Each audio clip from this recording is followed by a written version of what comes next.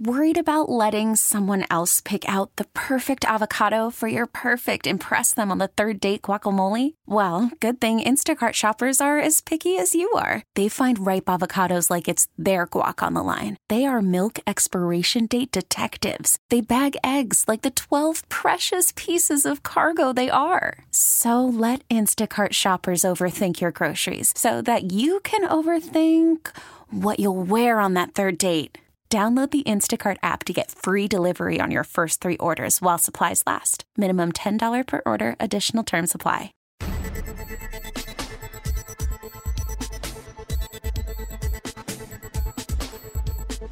Hello and welcome to Better Living, a show about the people and organizations that make an impact in our area. I'm your host, Nick Carissimi.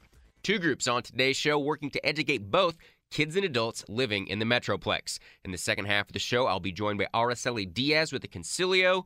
We will start off with Lumin Education. Terry Ford is their executive director and co-founder. How are you doing today? Great. Well, thank you very much for joining me. Another recommendation from Jerry Hawkins from Bachman Lake Together.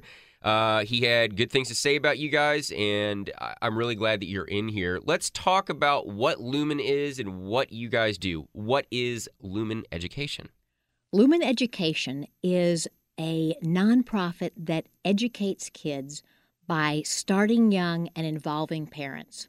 So for the past 40 years, we have been working with children and families from pregnancy all the way through 3rd grade using a Montessori approach. I had to double check what Montessori actually meant because for some reason I thought it had a religious connotation added to it, which it doesn't. I don't know why I thought that, but if I'm not correct me, but a holistic approach to education.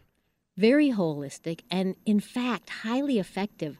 Montessori has been around for over 100 years, and yet just a couple weeks ago, the Dallas Morning News reported on a University of Virginia study that found that Montessori levels the playing field for kids from low-income families. So this educational approach that for years and years and years was only available to families who could afford to pay tuition to a private school, just in the past decade has now spread to hundreds of public schools. There are public Montessori schools all over the country serving tens of thousands of children. It's very exciting. And what's most exciting is seeing this gap between lower income children and upper income children eliminated by this highly effective approach. What are some of the hallmarks of a Montessori approach? If you get the chance to see a Montessori classroom, you will never forget it because you find multi-ages, children in a 3-year age span. Maybe it's 3 to 6-year-olds, or it could be a 1st, 2nd, and 3rd grade classroom, but they are engaged actively in education. So if you figure that from the time a baby is born, and probably before, they have this drive, this instinct to put their hands on everything around them, to explore sensorially, to figure out all about the world. That is their survival skill, and it's just as strong an instinct to learn about the world around them as it is to walk or talk or eat. So our job as parents and as educators is to create environments where kids can tap into that instinct and that love of learning and explore the world around them. And Montessori, just ask a neurologist, Montessori is the ideal environment for learning with hands-on approach. It almost sounds like you're exploiting the natural instinct that human beings have at that age to really hone in on what they're already going to be doing biologically and kind of capitalizing on that. Is that a good way to kind of explain it? Exactly. So as a parent, I often use this example. When your baby is throwing something, they're sitting there over and over again throwing something, and you pick it up and you hand it back to them and they throw it again. That's the little scientist in them. They are figuring out, does it bounce or splat or shatter? And does it do the same thing every time? So that's the kind of environment we want, is for those children to be able to explore and figure those kinds of things out. Is there a reason why this 3-year grouping is important to adhere to? It is fascinating to see the personal and social development that goes on during that 3-year time period. So you'll have a little 3-year-old who's coming into a classroom with 4- and 5-year-olds for the first time and feeling very timid and shy and kind of looking around. And one of the older children, the 5-year-olds, will come over and put his arm around their shoulder and say, I'm going to show you where your chair is, and I'm going to show you a puzzle you can do. And don't forget to push your chair under your table when you're finished with your work. And so those older children who've been in that classroom for 1 or 2, or maybe it's their 3rd year, they are the leaders of the class. And the younger children look up to them. They so much want to read like their 5-year-old big friend. On your website, that is lumineducation.org, I think the banner on the website says, "Start young, involve parents." Was that always the philosophy of Lumin when you started? Because I think that on your website also I read that you guys started in 1978. Is that correct? 1978. So it's Lumin Education with an I, just as though illuminate, like the light in the kids' eyes when they get excited about something.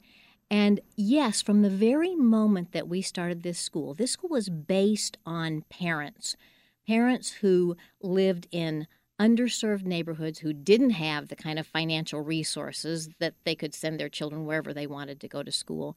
And they were just desperate to find a good place to put their kids for school. So what we found was parents who were so highly motivated that they were willing to go out and scrounge around to find, like we found donated books and tables and donated space even to start the school. And it was that parent initiative that allowed the school to survive over the first few years. So by starting young, like I said, we start with parents when they're pregnant. We have parent education beginning in pregnancy intensively through the first 3 years of life. So we have full-time parent educators who make home visits anywhere from 1 time a week to twice a month to visit an individual family and say, oh, your child is 17 months old now. Let me share with you some of the brain development that's going on and what are some of the things. Look, you have an egg carton right here. Let's make a toy out of that egg carton that's developmentally appropriate for the stage that your child's going through. So there's all kinds of things that parents can do, whether it's finger plays or simply singing and interacting with their child. They don't have to go buy expensive toys for their kid. So that parent education is the foundation of everything that we do. And then we have Montessori classrooms, beginning as young as with toddlers, 1- and 2-year-olds, all the way through 3rd grade. And the fascinating thing is, for the past 4 decades, we have tracked children, even though our program ends at the end of 3rd grade, and these are in neighborhoods that are poverty-level neighborhoods. So kids are, the population that we're serving is struggling with poverty and illiteracy. Even though we end at the 3rd grade, these kids go on to have a high school graduation rate of 95%, with 89% of those high school graduates going on to college. Wow. So the longitudinal data demonstrates unequivocally that all kids can excel in school and in life when they get that kind of start. How exciting has it been to track these results? I didn't realize that you guys had a data system set up to actually track long-term growth. It's been amazing because not only do we have the data that shows that these kids are doing well, but we have the stories. And so you'll have the kid who you saw struggling in elementary or preschool come back and say, I just graduated from the University of Oklahoma, and I have gotten my 4th promotion at the bank, or whatever it is, or one of our kids just came back and said, I got Teacher of the Year at my high school this year. That's so, neat. those kinds of stories are just so encouraging. Let's go back to 1978. Why did you want to start this organization? Why did you want to help co-found Lumin Education? Did you see a need for it? Were you a teacher at the time and wanted to kind of shift your perspective and your approach to teaching? You know, if you had told me when I first started teaching first grade that I was going to be leaving the public school system to start a little nonprofit school, I would have told you were crazy, that really all I wanted to do was teach first grade in public school in an inner city neighborhood and have my little niche carved out where I made a difference. So I moved into the neighborhood and made home visits to all the families who had children in my first grade classroom and became part of their lives because it was so important to have those parents involved, and they were thrilled to find a teacher who really wanted them to be involved. Did somebody give you the idea of making these home visits, or is that an approach that you developed yourself? That was because I was a neighbor and I wanted to connect with those families. But a lot of teachers don't do that. The vast majority of teachers don't do that. What prompted you to do that? The vast majority of teachers care powerfully about doing a great job. And what I saw as making that home visit was a bridge between home and school and a way of saying we're all in this together. So it was based on those relationships of trust that evolved over time that parents started coming back to me and saying, you know, my daughter used to love to come to school, but now she's in an older grade and she doesn't even want to get out of bed in the morning. Or my son, he's falling behind academically or getting in trouble, developing a bad attitude. And I think, oh, wait a minute, what do you mean? LaDonica was one of my best kids, or whatever. So it was that sense of there's got to be a better way. We know these kids have great potential. What's it going to take to tap into that? And really, the more that the parents and I and other teachers looked at this, the more we were convinced we needed to start younger. First grade sounded like it was young, but it wasn't nearly young enough. And so, of course, the research now has proved that out, that you've got to start. Gosh, the synapses and neurons that are forming are critical in just the first couple years of life. The attention to early education has received a huge bump, I would say, in the last few years. Is it rewarding to see that your approach was the correct approach? Of course, it's very rewarding to have it reinforced like that, to see James Heckman get the Nobel Peace Prize when his area of expertise is economics, and he's pointing to early childhood education as the lever that we need in order to make society stronger and better. So it's very gratifying to see that. Over and over again, it's been proven by the families that we work with, is that there's all kinds of untapped potential, not only in the kids, but in the parents as well. And by developing that leadership potential within children and their parents, you can really have a powerful impact, not just on that family, but on the whole community and on education as a whole.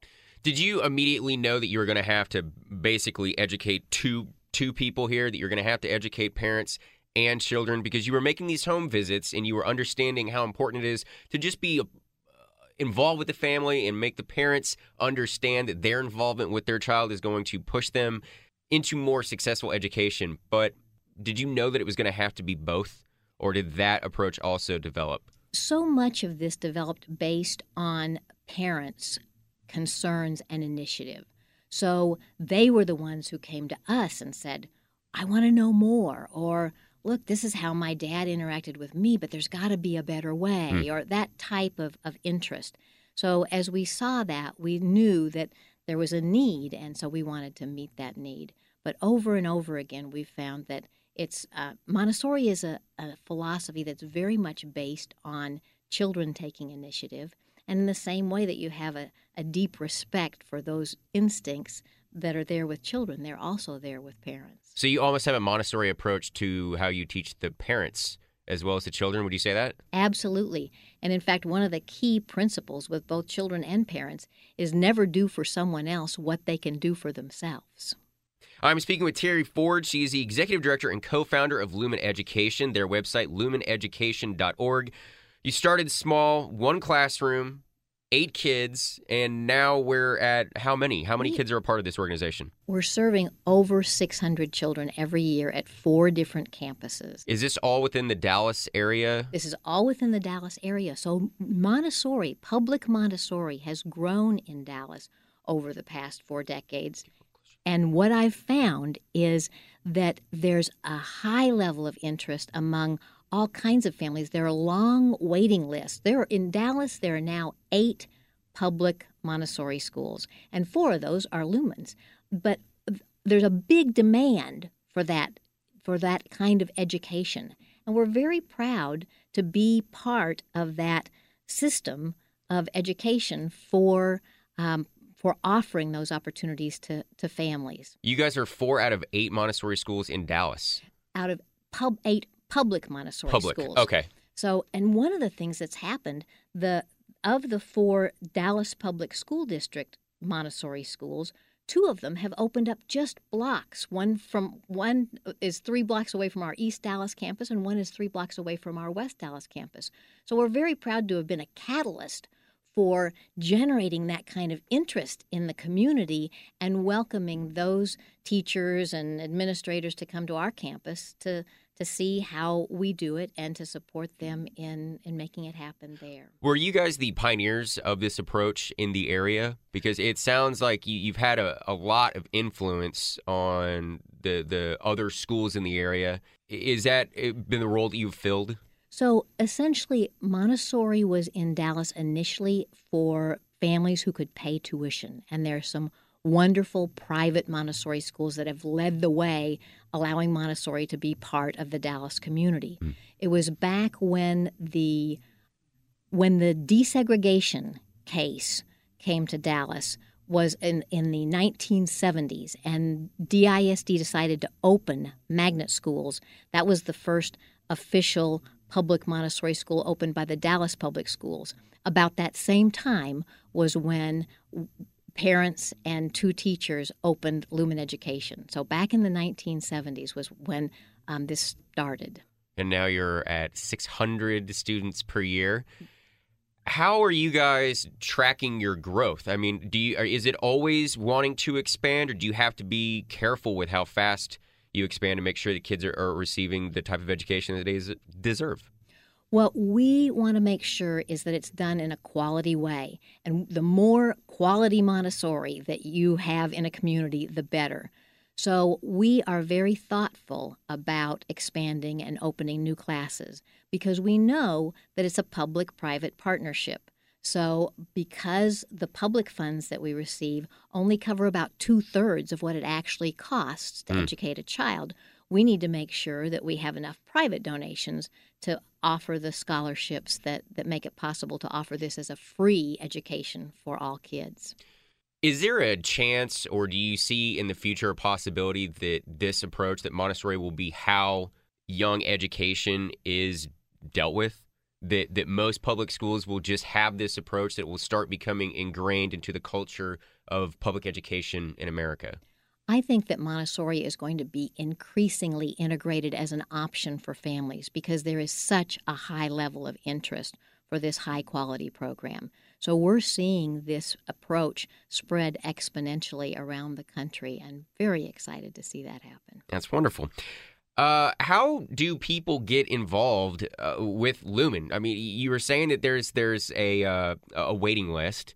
How are these families able to get into the fold and become a part of Lumin Education?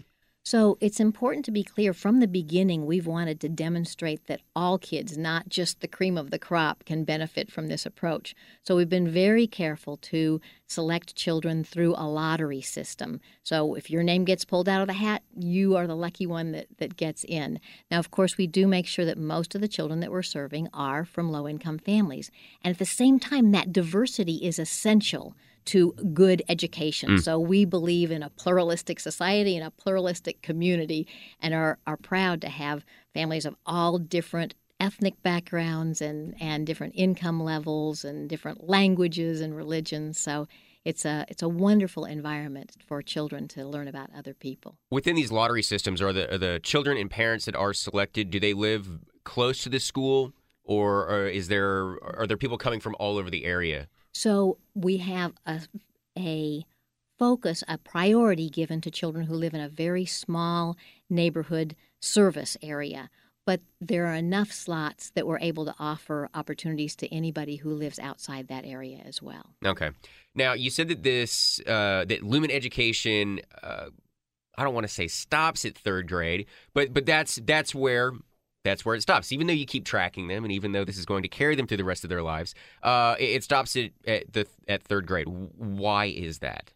So what we know is that the most formative years are during that first half of childhood. So if we as parents have kids until they're 18, the time that they really develop the attitudes about themselves and others, that they develop the basic skills in reading, writing, and math, the development of social and emotional foundation and those executive function skills, which are essential to being able to delay gratification and to be able to take pride in your work. And all those key attitudes are really formulated during those early years. So that is our focus. That's our niche. So if you can get that foundation laid by that, what is that, 8 years old? Yes. Children are 8 when they begin that third grade year, and many of them turn 9 by the end of the year. So if you can lay that foundation up until that age, you're good. You've got a great base to continue that growth from.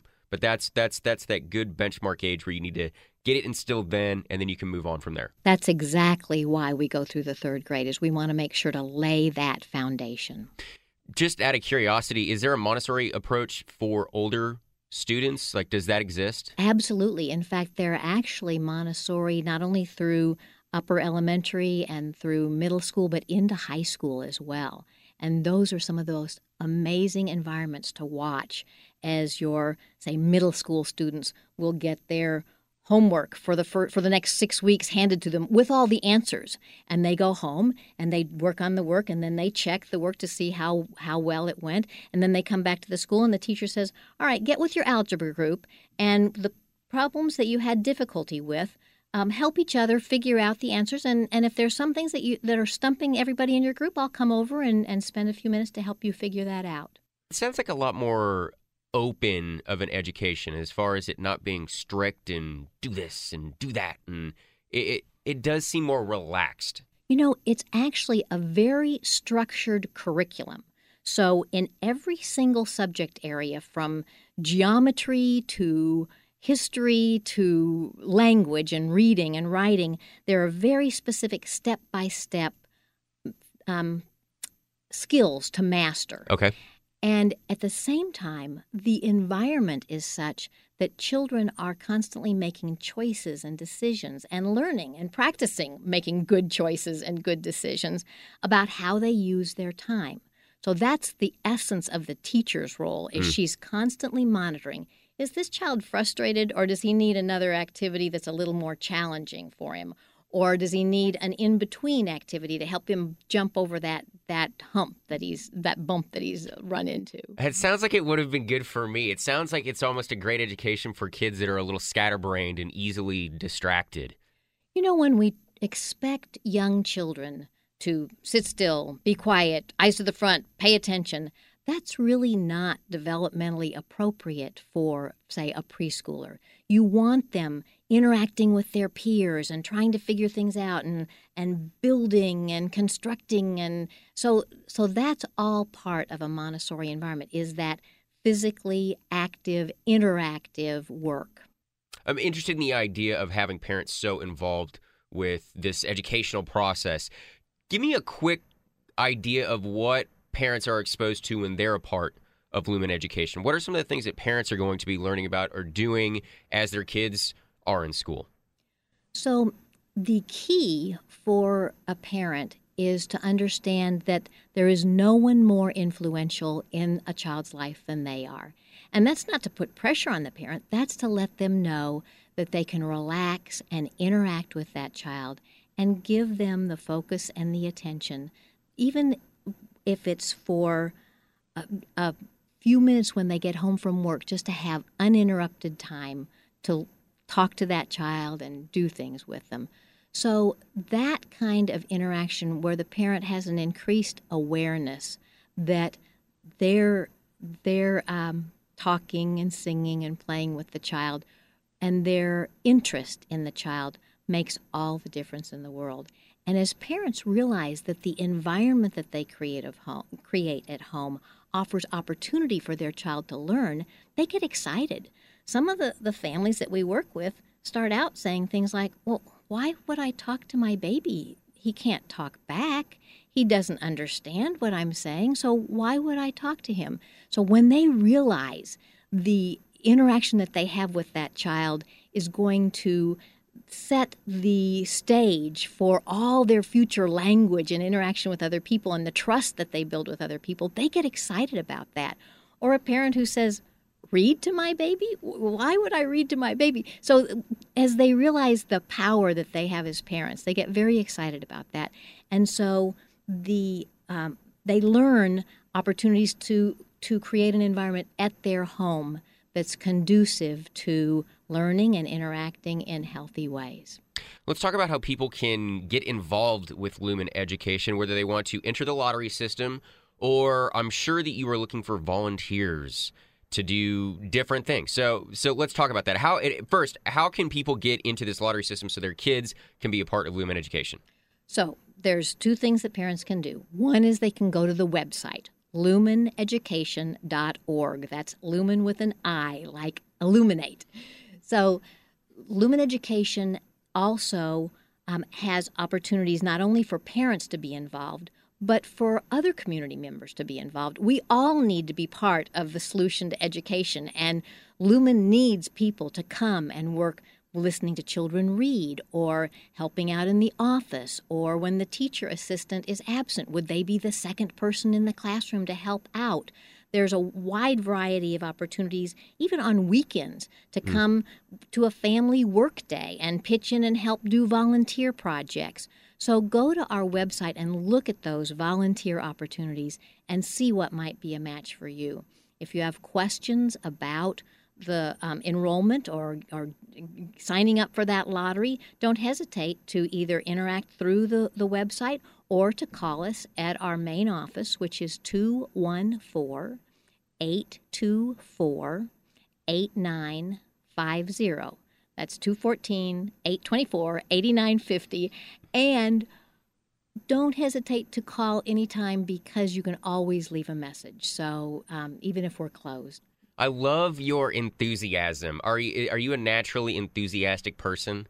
Well, it's hard not to be enthusiastic when you see these amazing kids and doing, like, I walk into a classroom and I see a 5-year-old boy who, when he first went into that classroom, the teacher was tearing her hair out, bless her heart. And every teacher knows what that feels like, to have a child that you just aren't reaching and he's driving the class to distraction. And yet she eventually figured out that this kid was fascinated by math. So I walk in and here's a 5-year-old doing 4-digit division and just engaged, and some of the little kids are kind of watching over his shoulder, kind of absorbing what he's doing. Or you'll see a 4-year-old saying to a 3-year-old when they're working on a big puzzle map of Africa, he'll say, "Wait a minute. Nigeria doesn't go there. Nigeria goes over here." So these little kids are learning. They're just absorbing the environment around them and learning so much. Well, it's a fantastic organization, and I've had a wonderful time speaking with you. Lumin Education is the organization. I've been speaking with Terry Ford. She is their executive director and co-founder. If you'd like to learn more, hit them up on their website at lumineducation.org or give them a call at 214-824-8950. Thank you so much. I'd love to have you back. Thank you. T-Mobile has invested billions to light up America's largest 5G network, from big cities to small towns, including right here in yours. And great coverage is just the beginning. Right now, families and small businesses can save up to 20% versus AT&T and Verizon when they switch. Visit your local T-Mobile store today.